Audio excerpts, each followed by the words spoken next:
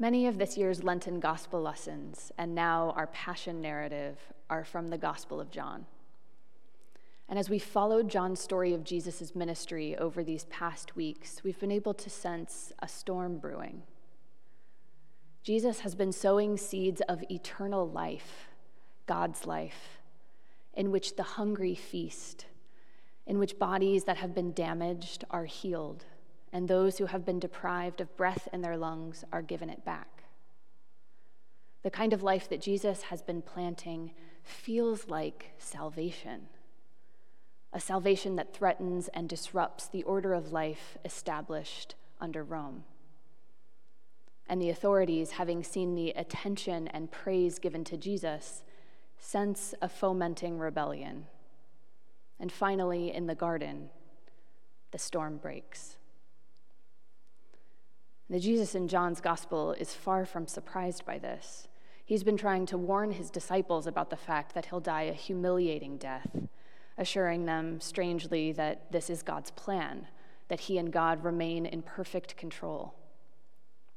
And now in the garden, as he confronts the harbingers of his violent death, Jesus seems almost not to flinch.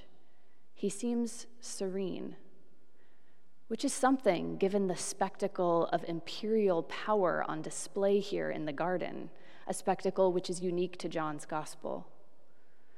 This arrest scene has hundreds of soldiers brandishing weapons show up to arrest Jesus, an unarmed man.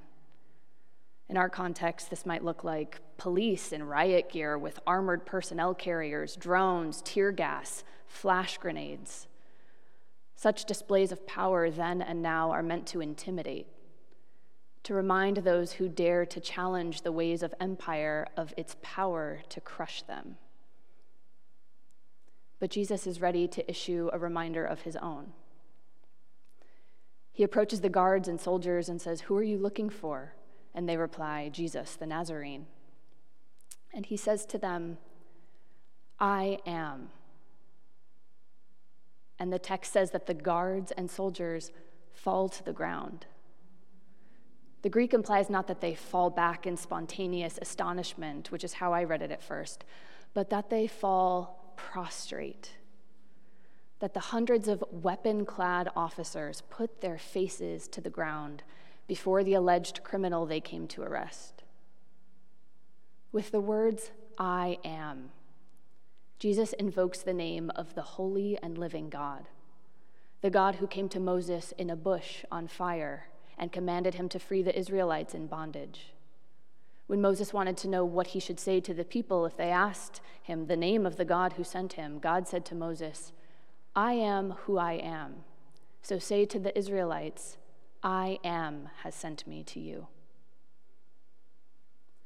There's a Jewish legend that the ancient historian Eusebius attributes to a writer who lived before Jesus' day. So perhaps Jesus and the author of John's gospel were familiar with it. The story goes that when Moses stood before Pharaoh, that recalcitrant enemy of God's liberation, Moses uttered the secret name of God, "I am." And Pharaoh himself fell speechless to the ground. Now, these many generations later at Passover, which of course commemorates the people's escape from slavery, Jesus identifies himself by the name of the God who liberates, the source of life, the I am, the God whose purposes will not be stopped by those who perpetuate oppression, the God who is not intimidated by shows of military might, the God who drowned Pharaoh's army in the sea and before whom the armies of empire fall trembling to the ground.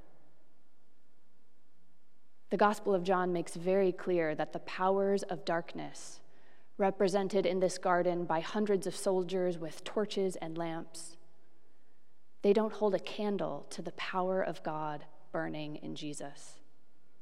There's no question, it's no contest. And for a moment, when the weapons intended to intimidate Jesus fall to the ground before him and faces are pressed into the dust, that truth is laid bare for all to see. And then, a moment later, the system snaps back into formation. Jesus will give himself over to it, and as he does, he will burn all the more brightly with that eternal life its weapons aim to extinguish.